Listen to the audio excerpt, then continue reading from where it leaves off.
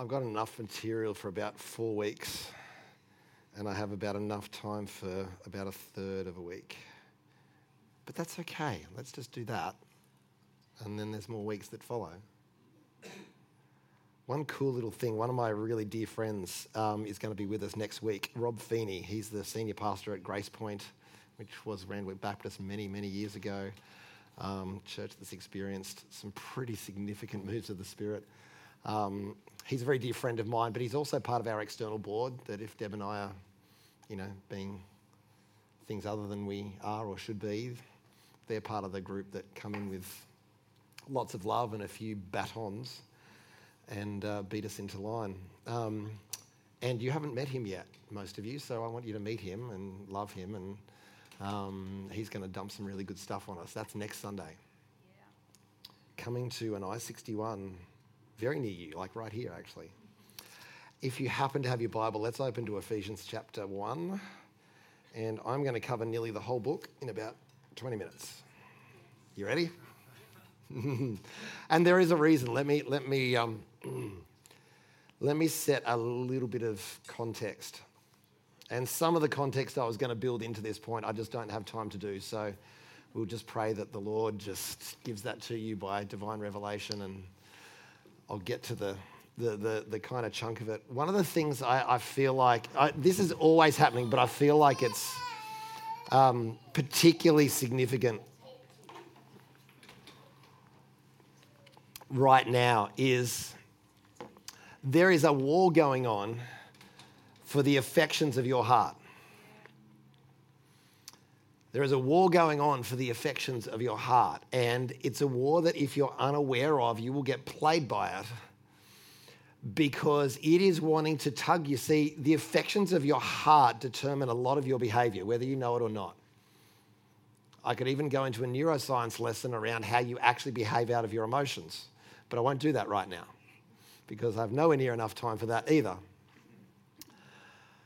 But this is why dealing with things like disappointment is so critical, because disappointment creates a landing place in our soul, in our emotional realm, where the enemy can come and mess with the affections of our heart. And when you're in disappointment, a lot of the affections of your heart are comfort.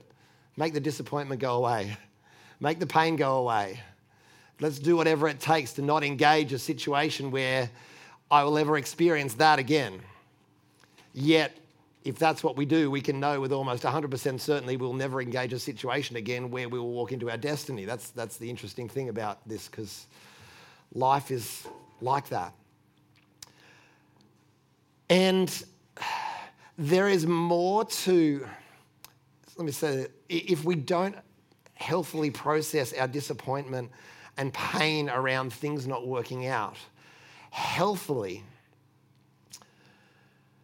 the enemy messes with the affections of our heart and just bit by bit draws us away from that which we're created for.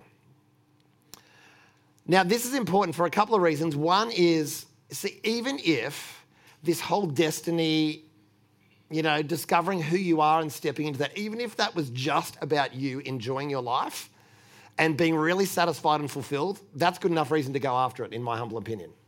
Because the Father is good and Jesus came that you might have life and have it to the full. So to me, that is good enough reason to say you being fully alive is good enough reason to go after this. But there's actually a much bigger picture than that. And this bigger battle makes it even more important that this war for the affections of our heart is won by the true lover of our soul. This is why worship is so important. This is why, we were going to be finished worship 20 minutes ago, but we didn't, obviously, because that will always be number one priority in this house. I don't care if we never get to preach again. If all we do is worship, that is our highest calling. And that will always be number one priority, always. As long as I am breathing and have any say in the matter, that will always be the case. And if my wife has anything to do it as well, that will be doubly so. So winning that war, being won by the lover of our soul for the affections of our heart, is important, because there is a much bigger battle that is being waged.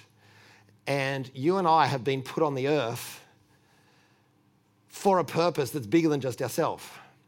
We are put on the earth to be part of an army that wins a cosmic battle such that the kingdoms of this world become the kingdoms of our Lord and of his Christ. That's a pretty big agenda. That's very large. That's as large as it gets in earthly terms. I've been told before that I'm not dreaming big enough, and I'm thinking, what, is there another universe I can take over as well as this one? I'm just like, I don't know. But anyway, this war is a spiritual one, and the book of Ephesians talks right to that war. And this, one of the reasons I love this book, there's many reasons I love this book, but one of the reasons I love this book, it was written to a church that actually took a whole city.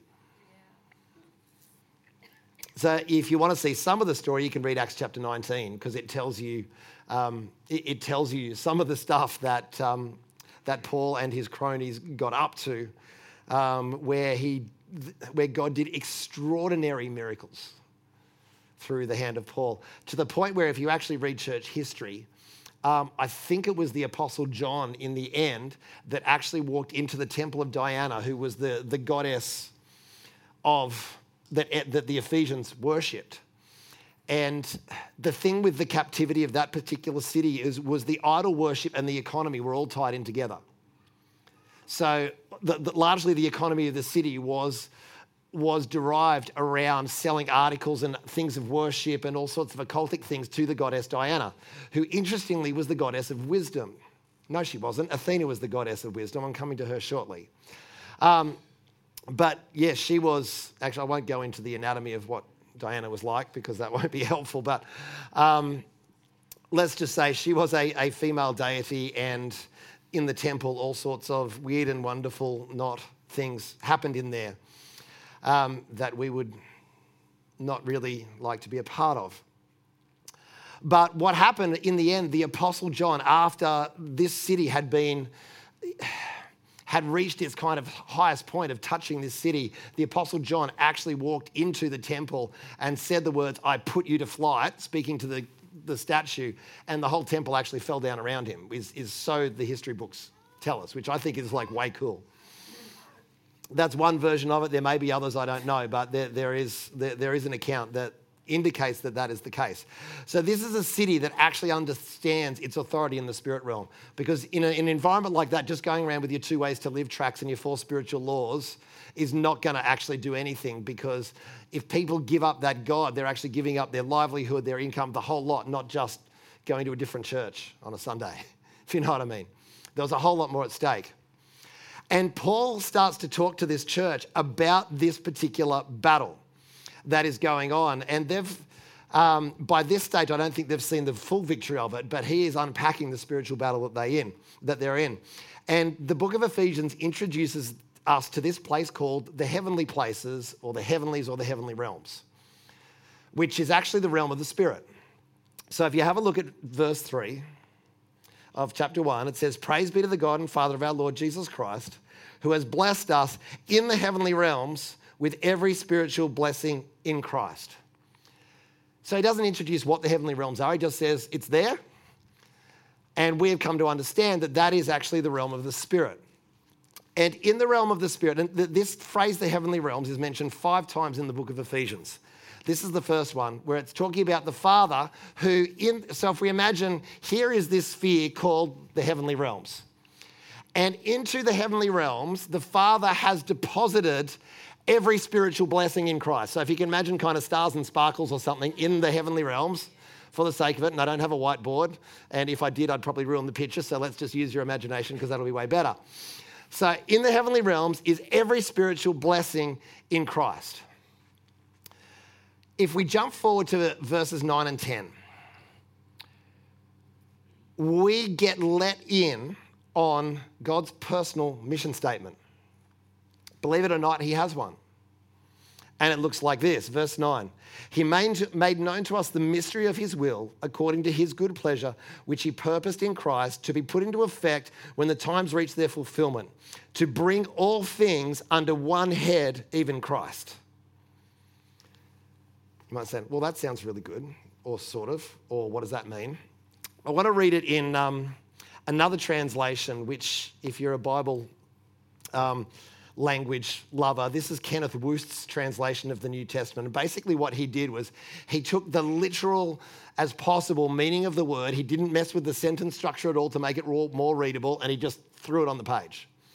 So if you're wanting to study what the original language is saying, it's one of the best English translations to do that with the New Testament.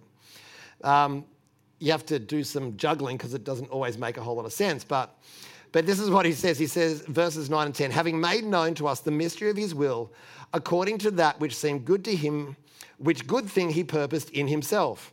Making a lot of sense. With respect to an administration of the completion of the epochs of time, to bring, and this is the word I wanted to pick out, to bring back again to their original state all things in the Christ, as in the anointed one, the things in heaven and the things on earth. In other words, the purpose of God is to bring all things back to their original created state prior to the fall. Does that make sense? That's his purpose. It's not just to get a whole lot of people to heaven, because that's a good thing. In case anyone's wondering, that's a very good thing. But actually, if you want to really get into a whole lot of apostolic eschatology, the direction is always heaven toward earth, because at the end it says, now the dwelling of God is with man, not the dwelling of man is with God, but that's a whole other story. But he actually says it's not only making the humans in the image of God and getting them to heaven, but he actually says the things in the heavens and the things on earth. In other words, he's wanting to redeem the whole stinking lot and bring it back to how it was originally created in the beginning. That is cool. That is uber cool. And then we start to get unpacked as we follow this trail of the heavenlies through the book of Ephesians. We start to get an idea of just how he plans to do that. Now, let's go back to, so that we saw, first of all, here's the spiritual realm. Every blessing in Christ is in there. All of these things, all in there. Us are not in there yet. We'll get to that point. We will be very shortly. In case you're worried, we will be in Christ very shortly. Clearly, I'm the only one who thought that was funny. You're still working. Only because I haven't got to that point in the verse, not that we're not in. No, we're let me be clear. We're in there. We just haven't got to that point in the actual verses yet. I'm getting to that. Not as in we are not in Christ. We are in Christ, in case anyone is wondering. All is good. Everything is fine. Yeah, okay. Well, that's good. Thank you for pointing that out. In other words, I haven't got to it in the verses yet, not that we're not there yet. We are there. We just haven't got up to it in here. Help him, Jesus. Big time. Help you too. So, every blessing in Christ, his mission statement is to bring all things under one head, even Christ. Then we go to verse 20, 19, 20 and following.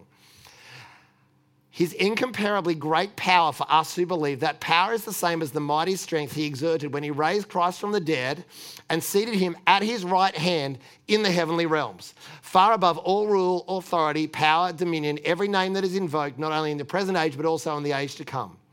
And God placed all things under his feet and appointed him to be head over everything for the church, which is his body, the fullness of him who fills everything in every way. Now, that last bit alone is trippy beyond imagination. He fills everything in every way, like the entire universe.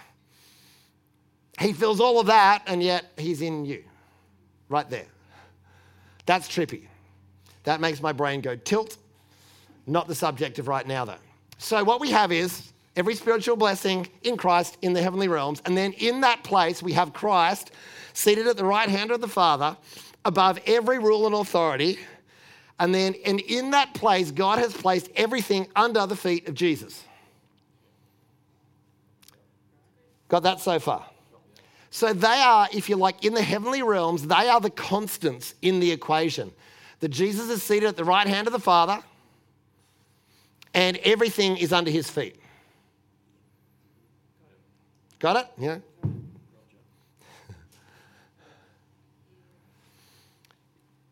Two constants.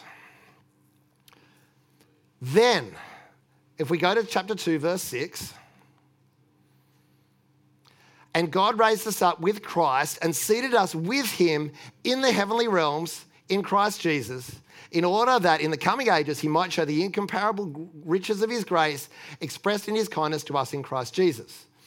For it is by grace you have been saved, not by works. And then it says, we are God's handiwork created in Christ Jesus to do good works, which he prepared in advance for us to do. There's the destiny component right there. That we've been created in Christ to do good works, which he prepared in advance for us to do. In other words, he wired you perfectly for it and prepared the way for you. So if you think you're worried about your destiny, don't be. Be intentional about it, but he paid a higher price for it than you ever have. And he's more committed to it than you are. So all you need to do is listen to his voice. But I want us to understand the bigger picture. So we have spiritual realm, blessings, and they're awesome. We have Jesus seated at the right hand. Everything is under his feet. The church seated with Christ in heavenly realms. That's trippy. Because that means if everything is under Christ's feet and we are with him, then everything is actually under our feet. Positionally speaking. Is this making sense so far? Now, we are then introduced in chapter 3 to the heavenlies, if you like. That is not a biblical word. That is one I just made up, like just then. Chapter 3, verse 10. I don't know. I have no idea. I think it's a noun. No, it's an adjective. It's a describing word. His intent. So actually, let me go back a verse. To verse 8, this is Paul talking. Although that I'm the least of the Lord's people, grace was given to me to preach the Gentiles the boundless riches of Christ and to make plain to everyone the administration of this mystery, which for ages past was kept hidden in God who created all things. So in other words, before Jesus came, God's end game was hidden. People could not see it, they couldn't understand it. So much so that when Jesus came, they killed him. Even though that fitted in with God's plan too. But it was kept hidden, and he said, but now it's been revealed in Christ. His intent, verse 10, was that now, through the church, the manifold wisdom of God should be made known to the rulers and authorities in the heavenly realms, according to his eternal purpose that he accomplished in Christ Jesus our Lord. Now, spiritual realm, blessings. Christ, feet, everything under, us with Christ. But then also in this realm of the Spirit, if you want to get in the second heaven, we're not talking third heaven, we're talking second heaven, the realm of the Spirit, we also have these things called principalities and powers. Demons is essentially what these are. And there are rankings of these demons or fallen angels in Scripture, which I have no time to go into right now. That's for a whole nother day. And the job of the church, seated with Christ, and so we saw God's personal mission statement over here to bring everything back to its original state. And then the how is that the church, seated with Christ, make known the manifold wisdom of God to the principalities and powers in heavenly places. In other words, there is this thing where we are now introduced. We were introduced to the Father, the first mention of the heavenly realms. We were introduced to Jesus the second time. We're introduced to the principalities and powers and the church the third time. And I'm sure I've missed one in there. But hey, let's just keep plugging on. And then in chapter 6, verse 12, we all know the armour of God. For our battle is not against flesh and blood, but against principalities, powers, spiritual forces of wickedness in the heavenly realms. Therefore, take on the full armour of God. So what we see is this cosmic battle in between the church and the principalities and powers for our positional state. Because we are given this thing called free will, the enemy wants to take us out of the state that we are created for and that we are in positionally, but take us out of it experientially so that all of the blessings in Christ which are in the heavenly places don't get transferred and manifested in the earth. Because that's what's meant to happen. On earth as it is in heaven means all of those spiritual blessings that are in the heavenly realms don't just stay in the heavenly realms, they get manifested in the earth. And when they get manifested in the earth, the enemy gets displaced. And the more that the enemy gets displaced, ultimately the kingdoms of this world become the kingdoms of our Lord and of his Christ. Are we making sense? Okay.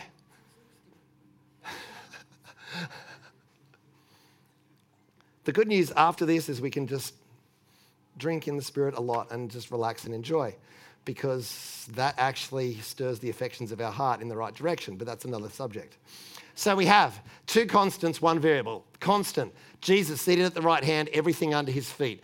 The variable is the position of the church in the realm of the Spirit. Now, how do we make known the manifold wisdom of God in the heavenly realms? I do not have time to unpack that, so I'm going to make a couple of statements about it, and then I'll come and pick it up somewhere in the next few weeks. That word manifold is not talking about a part on a car. For those of you who are mechanically minded, which if you look at my hands, you'll see that I'm clearly not. Manifold, the word in Greek literally means many-coloured or multicolored. Now, the best way I can explain this word, and some of you have probably heard me talk about this before, is a number of years back, I heard a guy speak who had, I don't think he'd quite had a near-death experience, but he had stomach cancer and was on death's door. And he was taken into this heavenly experience where basically his whole stomach was completely recreated. He was completely healed. Now, that story alone is awesome, but the one I was really interested in was him talking about his experiences of actually being in heaven and seeing what it was like. And one of the things that struck me that he said was, there were colours in heaven that I have no grid for whatsoever.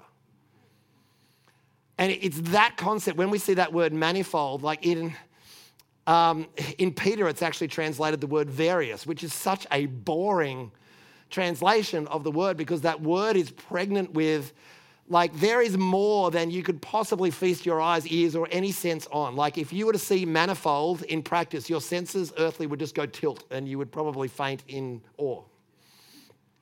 That's just that one word. Wisdom is actually not just good counsel. The word wisdom, if you follow it through Scripture, is creative in nature. So you see in Proverbs chapter 3 and chapter 8 that wisdom was involved in the creation of the world. It says, I, wisdom, was there when the heavens were formed, when the earth was formed. And it also says that I was filled with joy at his right hand, and wisdom is actually the party animal of heaven. Kind of like Tigger. And a whole lot more. So wisdom, I often thought, growing up, wisdom is like good counsel, but it's a tad boring. Like, wisdom is the thing that says, okay, I shouldn't do that, but it's going to spoil my fun. Is that just me, or is that anyone else? But that's not what wisdom is in Scripture. Wisdom is manifold creativity. And that can be as big as literally creativity in terms of the arts and dance and painting and writing and drawing and music and all of those sorts of things. But it's also solutions to the problems of our city. And as we live fully alive as all have sinned and fall short of the glory of God, Romans 3.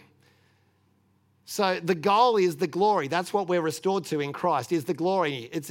We didn't fall short of a good Bible study or a good church meeting. We fell short of the glory. But when we were restored in Christ, we are containers of the glory of God. And the idea is, if you also look at Isaiah 61, which is our core chapter, is we are a planting of the Lord for the display of his splendor. So us fully alive, demonstrating and manifesting the glory of God through us, displaces principalities and powers in the heavenly realms and opens up the realm for the kingdom of heaven to come and be manifested on earth. Do you see why it's so important that you are alive? And not just breathing, but actually fully alive?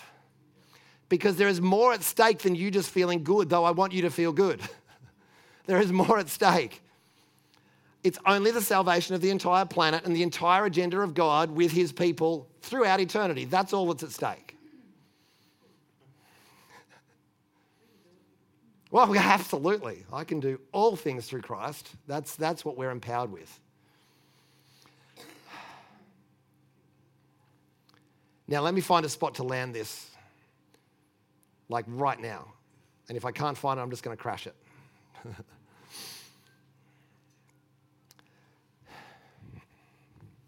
Heavenly realms, blessings.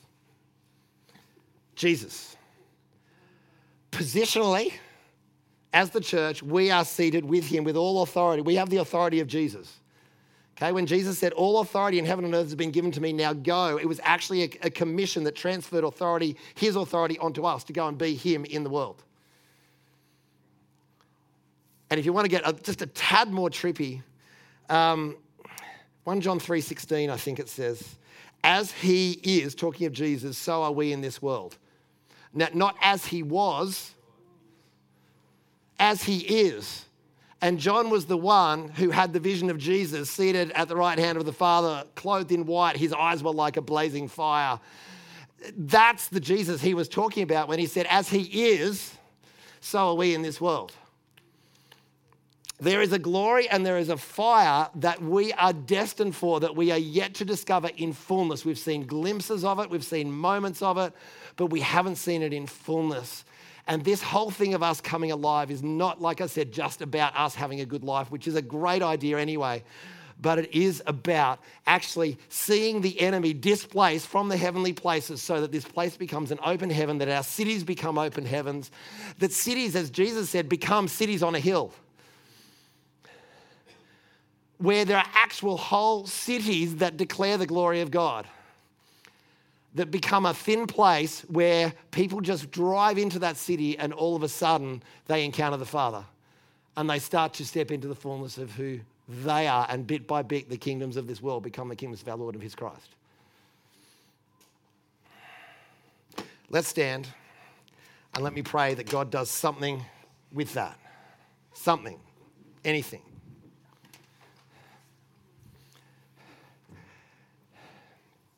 Let me come back to where I started. There is a war going on over the affections of our heart. And the enemy wants to land in on our disappointment, on our pain, on our stuff, and pull the affections of our heart away from that which we are created for. Away from that original state of glory that we are created for, so that our desire becomes of the earth rather than of heaven. And if our desire becomes of earth more than of heaven, we will reproduce the earth, not heaven. And the enemy goes, woohoo, gotcha, checkmate. Yet, what we don't have to do is become these moral Nazis that get all messed up every time we do the slightest thing wrong, because he's dealt with that. All we have to do is focus the affections of our heart on him and let him bring us fully alive. See, he did it all. He did it all. But the enemy wants to take us into a place experientially that's different to our position, so that all of that stuff isn't manifested on the earth. And I go, not on my watch. So, Father, let's just reach out our hands, our hearts, more importantly. We just say today, as this community here, that the battle for the affections of our heart is a done deal. That you, Jesus, are the lover of our soul. That there is absolutely none like you. And Lord, we surrender the tug of war. We surrender the battle with our disappointment, with our pain, with our shame, our failure, all of those things, our brokenness that we wrestle with.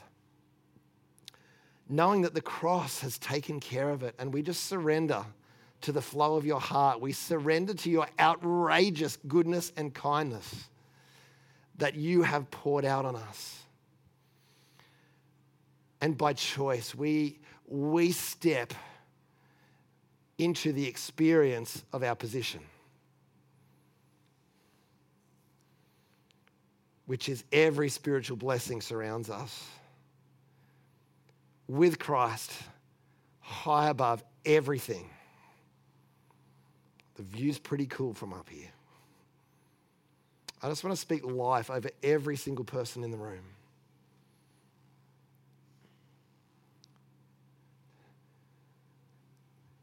And everywhere that the enemy has tried to hijack conditions of our soul, our emotions in particular, we just bind that influence right now in the name of Jesus. And we just declare our pain, our disappointment, our brokenness, it's under the blood of Jesus. And when it's under the blood, we're free to process it. We're free to work it through, to work through the confusion, to be honest emotionally, because we are hidden in the shadow of your wings, where the enemy can't see us or touch us. But in that place, there's healing in his wings. In that place, we become healed, we become whole, and the glory of God begins to pour out. And then Christ in us becomes our communities and our city's hope of glory. Jesus, just increase your presence and your life upon every one of us. Increase our awareness of you. Increase our awareness of your heart.